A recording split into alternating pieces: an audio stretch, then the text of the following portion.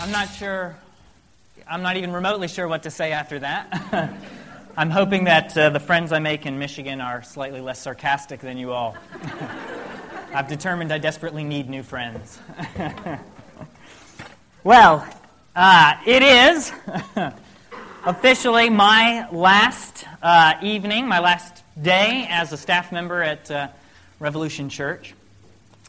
And when Matt asked me if I'd like to have an opportunity to do a sort of farewell sermon, I said, sure, yeah, absolutely. But I really didn't have the slightest idea what I was going to say. I knew I was not going to just sort of pick up the next passage in Mark. I wanted to think carefully and strategically about what my last words to you all would be.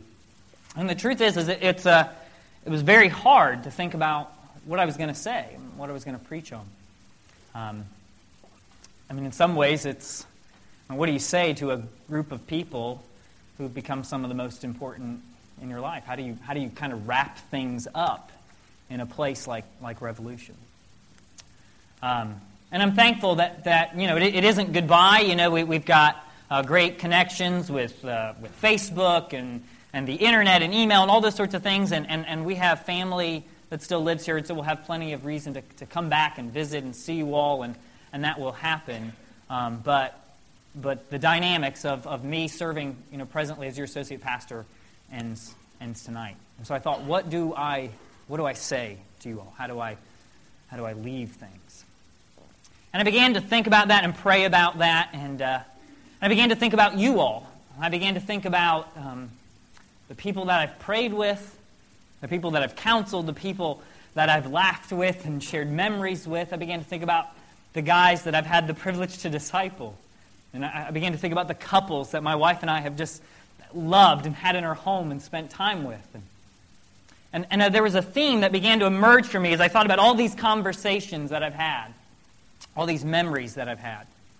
And that was, there was this sort of reminder to me that over and over and over again I've had the same kinds of conversations. That is, that over the last year and a half, you all have spent time with me, and I felt like we've had the same thing said again and again, which is that the Christian life is hard. Right? It's difficult to be obedient and faithful to Jesus. And I've remembered sitting and having conversations with some of you, and you've said things like, I'm frustrated. I'm frustrated that I don't feel like I'm growing as fast as I want to be. I'm frustrated I don't feel like I've dealt with this sin, or that I can get over this sin, or I'm frustrated because I don't feel like God is near, and I don't feel like He cares about what's going on in my life, or I'm frustrated because the Christian life turned out to be just a whole lot harder than I thought it was going to be. And I suspect that if I haven't had that conversation with you, that it's still something that you've thought, something that you've said. Because it's true. It's true for all of us. Whether you're a longtime Christian or a brand new believer, whether you're a Greek scholar or you don't really do well with English. It doesn't make any difference if you're a preacher or not a preacher. The Christian life is hard. It's difficult to be faithful to Jesus. And often, being obedient and being faithful can feel like a real chore. It can feel like a real challenge. It can feel like something we just don't want to do day in, day out, day after day. And so as I thought about that, and as I thought about what do I leave you with, I thought the challenge I want to leave you with is this. Pursue God, persevere, be faithful. The way I want to say it this evening is this. Fight for your faith, because your faith is worth fighting for. See, following Jesus isn't easy, and it's not supposed to be. Jesus never said it would be. Right? Jesus tells us in John 15:20, a servant is not greater than his master. If they persecuted me, they will persecute you also. That's the message of Jesus. He says, if anyone would come after me, let him die to himself, take up his cross, and follow me. That's not a call to simple, easy Christianity. That is not a call to your best life now. That is a call to serious, hard, disciplined work in following King Jesus. Following Jesus isn't easy. But Jesus does tell us it's worth it. Following Him isn't easy, but it's worth it. So in Mark 8:35, we've just been working through Mark as a church. In Mark 8:35, he writes, "For whoever would save his life will lose it, but whoever loses his life for my sake and the gospel's will save it." See, if you lose everything for Jesus, Jesus says it's worth it. In chapter 10, verses 29 and 30 of Mark, he says, "Truly, truly, I say to you, there is no one who has left house or brothers or sister or mother or father or children or lands for my sake and for the gospel, who will not receive 100-fold now in this time houses, brothers, sisters, mother, and children, and land with persecutions, and in the age to come eternal life." Jesus says if you give up everything, it will be worth it. Following Jesus is not easy, but it is worth it. And so that's what I want to leave you with tonight, is the challenge to pursue Jesus, to fight for your faith, because your faith is worth fighting for. And this is really a common theme in the New Testament. It's something that the Apostle Paul spoke of. He writes to the young Timothy. He says, "But as for you, O man of God, flee these things, pursue righteousness, godliness, faith, love, steadfastness, gentleness." He says, fight the good fight of the faith. He writes to the Corinthians, "Do you not know that in a race all the runners compete, but only one receives the prize? So run that you may obtain it." Paul says the Christian life is like a race. He says, I discipline my body. I beat it into submission. He talks about the hard work of following Jesus. So tonight, I want to look at Philippians chapter 3. If you're using the blue Bible, that's going to be on page 709. And if you're visiting with us and you don't have a Bible, or the Bible you have is really difficult and impossible to understand, please take this one with you. It is our gift to you. Page 709 in the blue Bible, Philippians chapter 3. And what we're going to see here is Paul's, he's teaching the church, again, this idea to pursue Jesus, to follow hard after Jesus. And he sets up a negative command and a positive command. He sets up this negative command that says fight against legalism, and he sets up a positive command that says fight for the goal. So we'll look at all of chapter 3. We'll read it here together quickly and then break it down. So Philippians chapter 3, starting in verse 1, Paul writes, "Whatever happens, my dear brothers and sisters, rejoice in the Lord. I never get tired of telling you these things, and I do it to safeguard your faith. Watch out for those dogs, those people who do evil, those mutilators who say you must be circumcised to be saved. For we who worship by the Spirit of God are the ones who are truly circumcised. We rely on what Christ Jesus has done for us. We put no confidence in human effort, though I could have confidence in my own effort if anyone could. Indeed, if others have reason for confidence in their own efforts, I have even more. I was circumcised when I was 8 days old. I am a pure-blooded citizen of Israel and a member of the tribe of Benjamin, a real Hebrew if ever there was one. I was a member of the Pharisees who demanded the strictest obedience to the Jewish law. I was so zealous that I harshly persecuted the church. And as for righteousness, I obeyed the law without fault. I once thought these things were valuable, but now I consider them worthless because of what Christ has done. Yes, everything is worthless when compared with the infinite value of knowing Christ Jesus my Lord. For his sake, I have discarded everything else, counting it all as garbage, so that I could gain Christ and become one with him. I no longer count on my own righteousness through obeying the law. Rather, I become righteous through faith in Christ. For God's way of making us right with himself depends on faith. I want to know Christ and experience the mighty power that raised him from the dead. I want to suffer with him, sharing in his death, so that one way or another I will experience the resurrection from the dead." Verse 12, "I don't mean to say that I've already achieved these things or that I've already reached perfection, but I press on to possess that perfection for which Christ Jesus first possessed me. No, dear brothers and sisters, I have not achieved it, but I focus on this one thing, forgetting the past and looking forward to what lies ahead. I press on to reach the end of the race and receive the heavenly prize for which God, through Christ Jesus, is calling us. Let all who are spiritually mature agree on these things. If you disagree on some point, I believe God will make it plain to you. But we must hold on to the progress we have already made. Dear brothers and sisters, pattern your lives after mine and learn from those who follow our example. For I have told you often before, and I say it again with tears in my eyes, that there are many whose conduct shows that they are really enemies of the cross of Christ. They are headed for destruction. Their God is their appetite. They brag about shameful things, and they think only about this life here on earth. But we are citizens of heaven, where the Lord Jesus Christ lives. And we are eagerly awaiting for Him to return as our Savior. He will take our weak mortal bodies and change them into glorious bodies, like His own, using the same power with which He will bring everything under His control. All right, a lot of text there, I know. We're going to work our way rather quickly through it. I want to address first the negative command. See, Paul understands something about the Philippians that's true about all of us. And that is that even though we know Christ, we have this tendency to revert back to a sort of rule-based kind of religion, sort of legalism.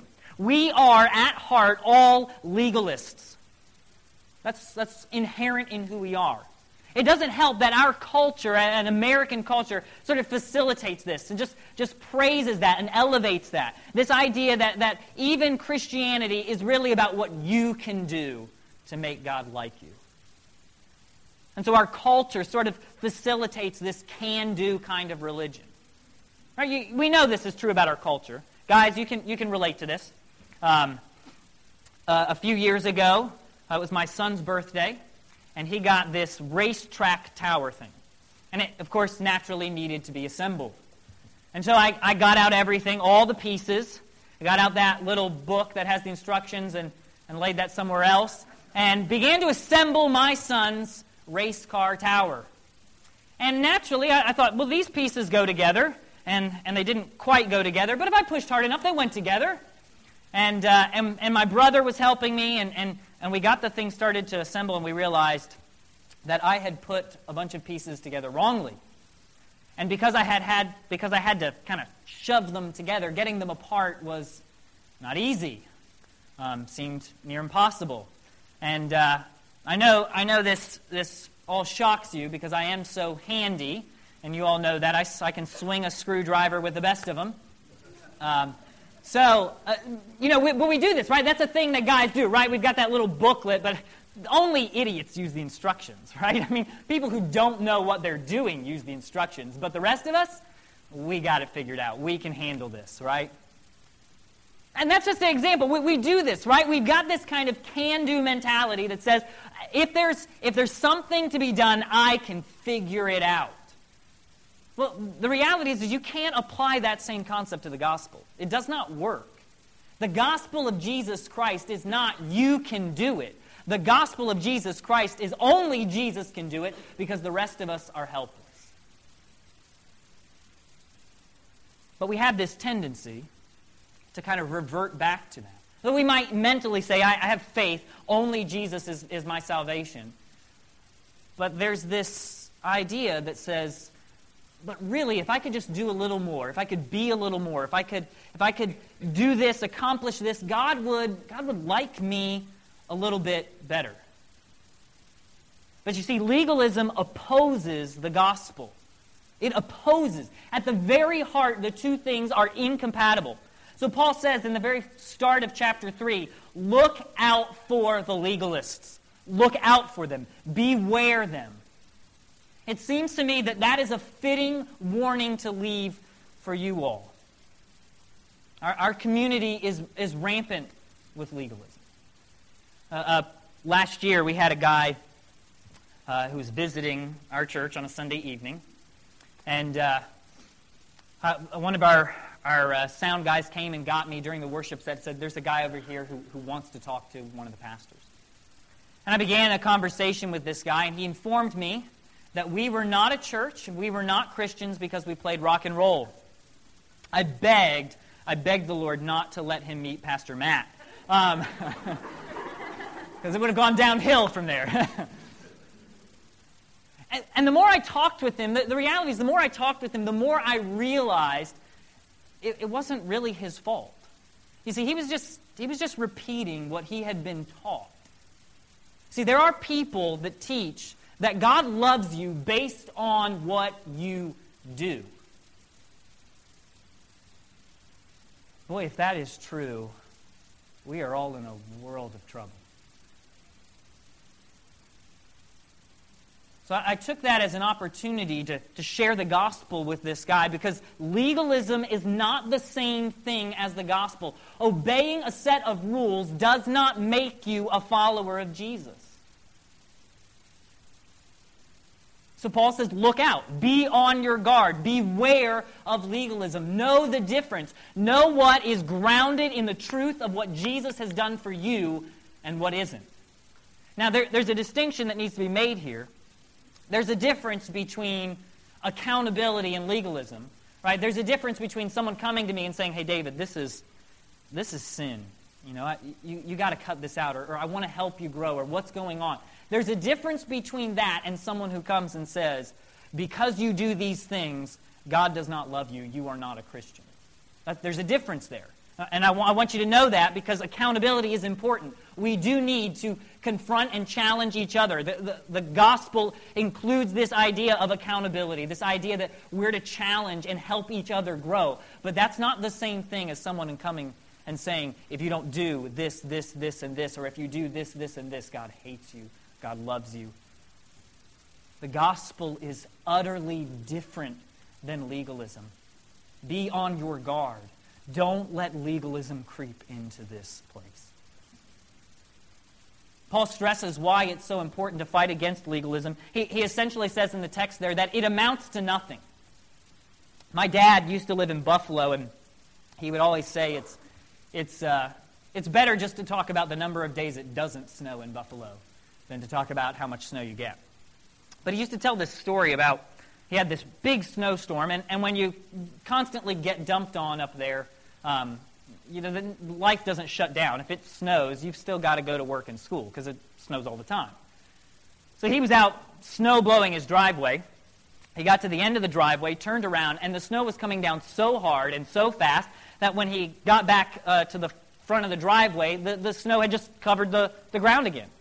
It was an effort in futility. No matter how much he blew the snow away, it all came right back. And here's the reality. Legalism is like trying to blow snow in the middle of a snowstorm. It makes no difference. You can't accomplish anything by it. You can never obey the rules enough to make God love you. There's nothing you could do. You can never work the hardest to make God like you. It's just not possible. You see, legalism does one of two things, and Pastor Matt has done an excellent job of teaching this here at Revolution. We are constantly reminded of this. Legalism does one of two things. If you keep all the rules, it makes you an arrogant jerk, right? Look how awesome I am. I kept all the rules, and everybody who's not like me, they're not very good Christians. Or it makes you depressed and self-condemning, because you can't keep all the rules, and God must hate me, and I must be an awful Christian. See, legalism can't do anything for your heart. Only God's Spirit can change your heart. Paul says it's worthless. He talks here in verse 2 about circumcision. He calls it mutilation of the flesh. Now, circumcision had at one time been a sign to identify God's people. You may remember the story of Abraham. Abraham is old. The Apostle Paul says he is older than dirt. He's got 1 foot in the grave. And Abraham has no children. And he begs God for children. And God says, I'm going to give you children. I'm going to make you into a great nation. And all your descendants, they'll be greater than the grains of sand on the beach, greater than the stars in heaven. All your descendants will be my people. And Abraham goes, cool, except I'm really, really old, God. I mean, like, really old. And my wife, she's a good-looking woman, but she's really old too, right? How are we going to make this happen? And there's a reason that God creates circumcision as the sign. It is to say, Abraham, you won't do it. I'll do it. Abraham, you aren't able to make babies. I'm going to do it. So there was this aspect of circumcision that was really important for Israel's people. It was a reminder that they existed only because of God's grace. And they were part of God's people because of His love for them. But you see, now, in the church, God is not the God of the Jews only, And you don't become a part of God's family by becoming a Jew. You become part of God's family by believing in Jesus. And so now circumcision, Paul says, amounts to nothing. It's essentially a way of saying it's Jesus plus something else that makes me part of God's family. And Paul says that is wrong. It is not Jesus plus circumcision. It's not Jesus plus nice suits. It's not Jesus plus good deeds. It's not Jesus plus anything. It is Jesus alone that makes you part of His family. You are a Christian if you believe in Jesus. And so Paul calls it mutilation of the flesh here. He says it's useless. It does nothing. Circumcision does nothing but make some body parts sore. That's it. It's useless. It has no real value now. The only thing that matters is Jesus. Legalism opposes the gospel. Paul says he had reason to boast, but he counts everything as lost now.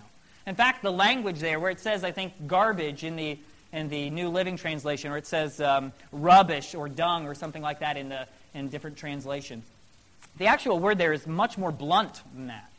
Paul is very straightforward. In fact, there's a conservative Baptist Greek scholar who says the Greek word there, is used so rarely in the literature, and it's used in such highly emotional context that it's more equivalent to a modern-day swear word than anything else.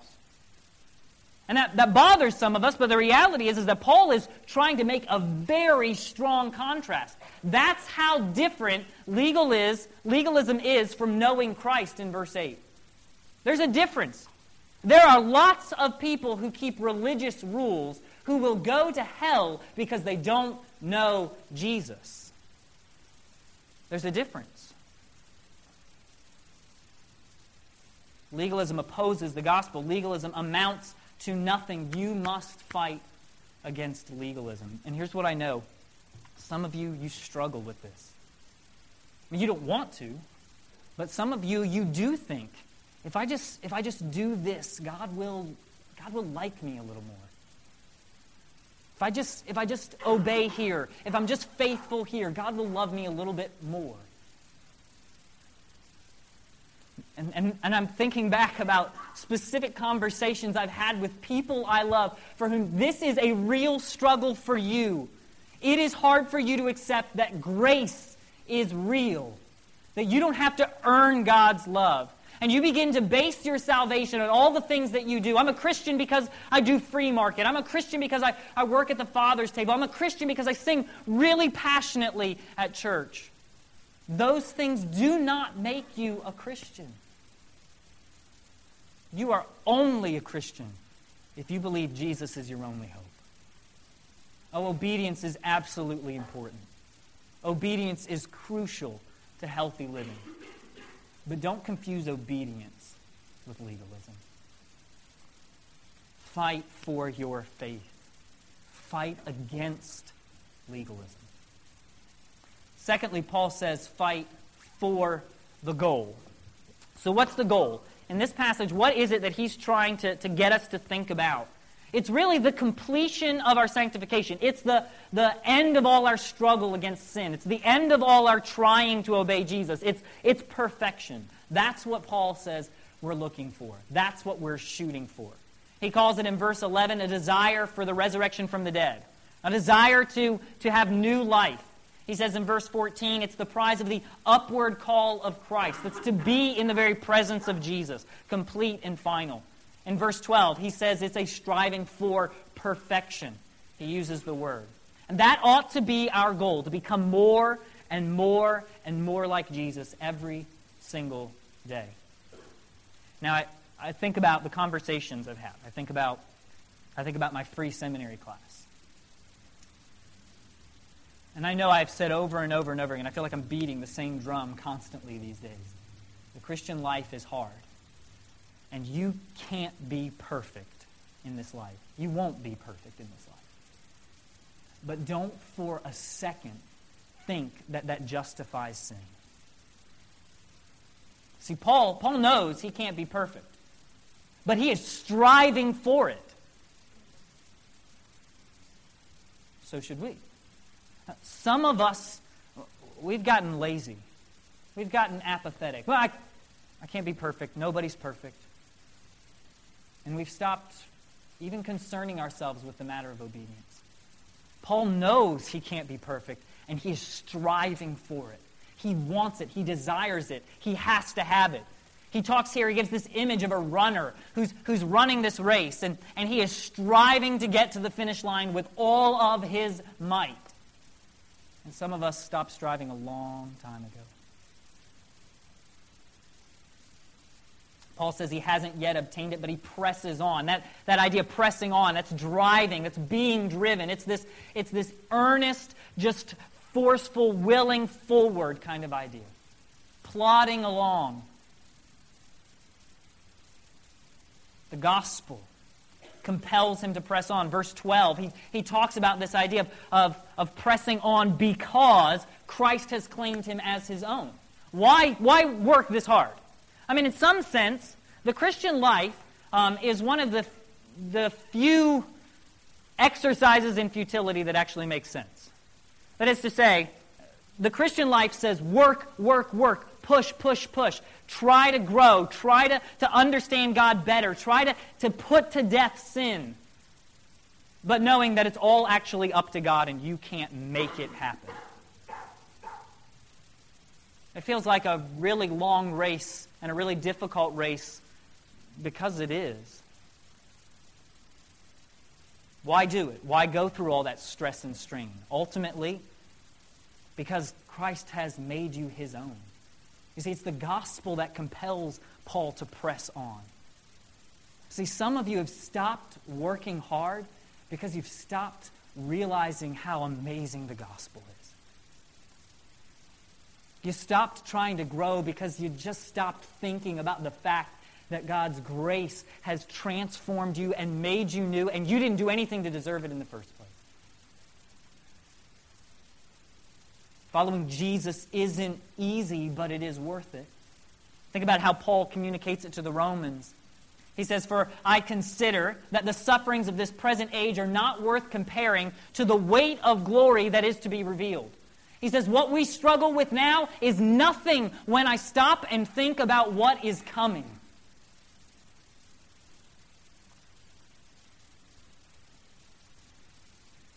I know this will shock you. I ran cross country in high school. That's not true. I ran a meet, and then I puked, and I crossed the finish line, and I quit the team.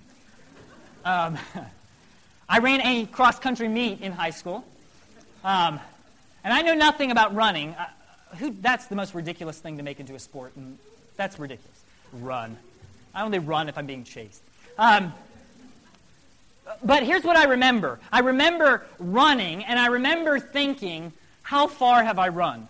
How far have I, which was never very far, but how far have I gone? Because I'm tired and I'm done. And here's the thing, if all you think about is how far have I come? What have I done? How far into this stupid race am I? Instead of thinking about what lies ahead, it makes a really long race.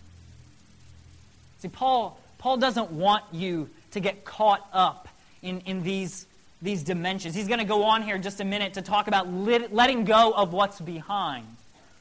Persevering, pushing on, pressing forward. It is a struggle. It is a fight. But we do it because it's worth it. Because one day we will cross the finish line and it won't be a struggle anymore. So Paul gives 5 specific things that he does here to fight for his faith. I'll work through these quickly here. He says that we ought to forget what lies behind. This is particularly true if you're a Christian and you think about your sin. I can think back over my life and I can think about everything that I've done wrong, and it can weigh on me. And it can make it really hard to get out of bed. It can make it really hard to be faithful and obedient to Jesus. Some of you know what that's like. You look back over your life and you go, my life has been a litany of not just mistakes, but sins, wrongs that I've committed against others and wrongs that I've committed against God. And if you think on those things too long, you will devastate yourself. The gospel says you are not who you were. That's true, too, of successes. It's really great to look back and think about all the things that God has done in my life, or the ways God has used me, or the things that I've overcome. It's great to do that, but if I think too long, I'll stop living right now, and I'll stop fighting right now. We see this with churches. Churches who are still living in the memory of what they did 50 years ago. They had that revival, and they're just trying to recapture that revival from the 1960s. They planted that church in the 40s, but they haven't done a single thing since then. And it can happen to you and me too. We can think about those mountaintop moments. If I could just capture that one moment again, and in the process, we stop fighting for our faith. We stop living right now because we're caught in the past. Paul says you've got to let those things go. Not because they're unimportant, but because they can distract us from what's going on right now. Second, Paul says strain forward. It's that image of a runner crossing the finish line. They've got their head plowed down or their chest puffed out, and they're just trying to inch out the other runner. Just be the first person there. Paul says strain, push with all your might. See, you can't coast through Christianity. You can't become a Christian and then just kind of prop your feet up and sit back. It doesn't work like that. Christianity is hard. Paul says strain, fight, press. If it feels hard, that's because it is. It's supposed to feel hard. And nothing worth doing is easy. This will shock you. It shocks me too. I started going to the gym to do this thing they call working out. I have no clue what I'm doing in the gym, by the way. I'm a nerd. I read books. I analyze the Peloponnesian War. I don't do this, right? And when guys with no necks ask me to spot them, I just go, there you are. I have no clue what that means. I don't like working out. People keep telling me that it will become this addiction, like I want to do it all the time. I don't think that's true. Not for me. Not for me. People keep telling me you got to feel the burn. The burn hurts. It's not fun. That's not something that you should want to feel. So why do that? Why keep working out? Not because it's fun, not because it's easy. For me, it was because I had my dad and my grandfather, my great-grandfather all died young, and I didn't want to do that. I thought, I want to do everything I can to be healthy. So I'm going to get up, I'm going to go, I'm going to pretend like I have some clue as to what I'm doing when I go in that place, and I'm going to keep going. Not because it's easy, but because it's worth it. And we do this with a host of things. We do this with fixing our houses, or going on diets, or working at the gym, or getting better at basketball, or whatever it is. We do this all the time. Why on earth do we think that following Jesus should just be a walk in the park? Anything worth doing is hard. Why do we think following Jesus is just going to be a breeze? No trouble. Paul says strain forward. He says, third, press towards the goal. We're not just working really hard for no apparent reason. There is a reason. It's to reach that goal of perfection one day. It's to grow in more and more likeness to Jesus. It's to know Him better. There's a goal. I work hard. I keep my eyes on the prize. We fight because our faith is worth fighting for. Fourth, he says, think like a Christian. He says, let the mature think this way. Let those of you who are mature think this way. See, the battle begins up here. If I'm going to be faithful, if I'm going to press on, I've got to change the way I think. I've got to think about the gospel. I've got to think about what Jesus has done for me. I've got to think about the fact that Jesus is worth it. It's hard to follow Jesus, but when I think about Him, it's worth it. See, the reason some of us don't fight is because we just don't think about Jesus. Not really. I mean, I think about Him Sunday night when I come here and we sing some great songs, but Monday through Saturday, I'm just thinking about me. Thinking about my world. I'm thinking about what's going on with me. And then when it's difficult to be faithful, when my faith is hard, well, I don't know. Lastly, he says, find good examples. In verse 17, he says, imitate me. Keep your eyes on those who walk according to the example you have in us. Folks, find good examples. I had a great mentor, Frank Tallarico, who's from this community and has since moved away. He was a great model for me.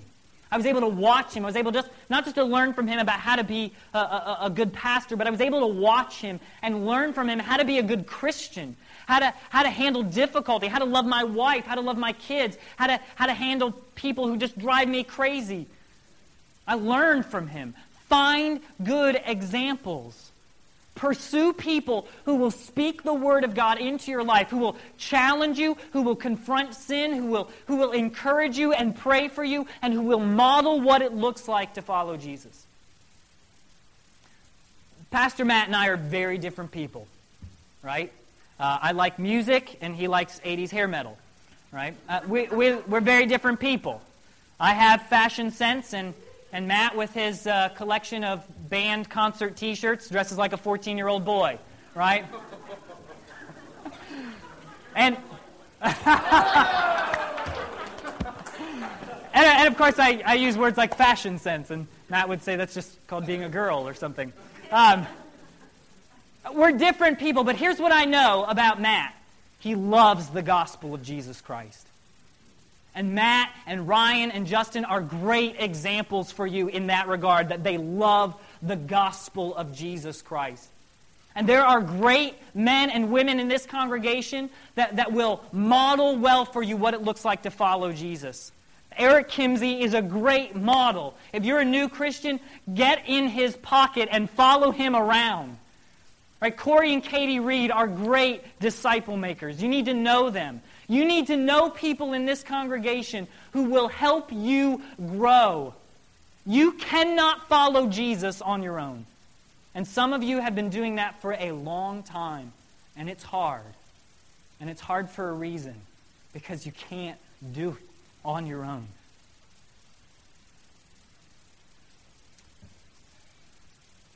Paul says, persevere in the faith. Fight for your faith. And he says it's a serious thing. In the end of the chapter there, he says there are consequences for not fighting for your faith. And verse 18, he says there are people who stopped fighting, and in the process they became enemies of the cross. See, if you don't fight for your faith, eventually you'll end up fighting against it. You won't mean to. You just will. If you don't fight for your faith, you'll end up fighting against it. And however you want to fit that into your theological system, you can say the person who abandons their faith was never a Christian to begin with. You can say the person who abandons the faith has just lost their faith. However you want to fit it into your theological system, go for it. But you have to think about it. You have to wrestle with it. You have to understand that Paul says it's a serious thing not to fight for your faith. And we've seen this at Revolution.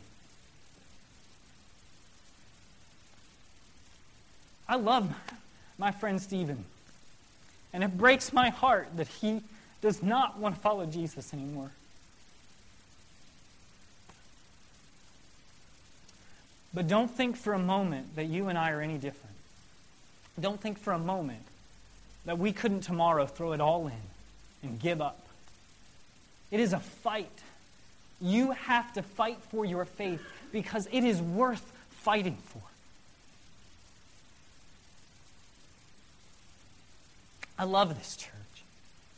I love Revolution. It's really difficult to think about not being here.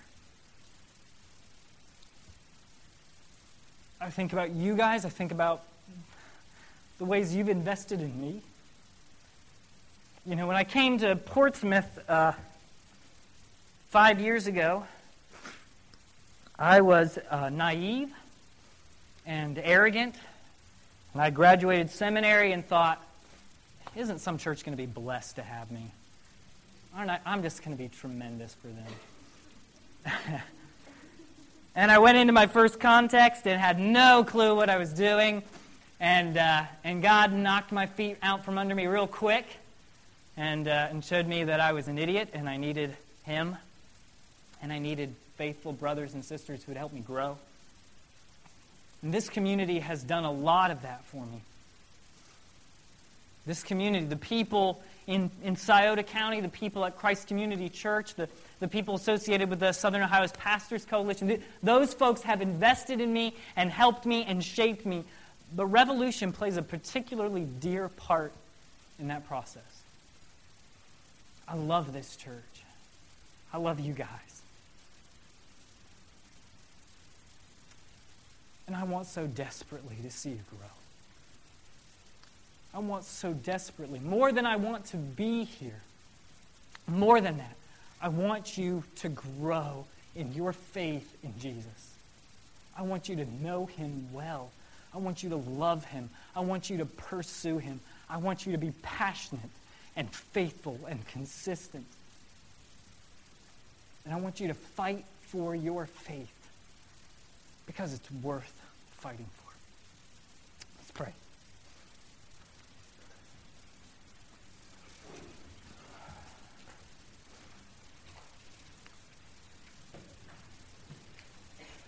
Jesus, tonight is about you and about your love for us. Tonight is about how you are faithful and you are good. Tonight is about how you have loved us with a never stopping, never giving up kind of love. And I pray, Jesus, that you would make us faithful. You would make us fighters. You would make us the kind of people who fight not to win your love, but fight to follow you hard. I pray tonight that you would help us in that regard, and I pray this in Jesus' name, and amen.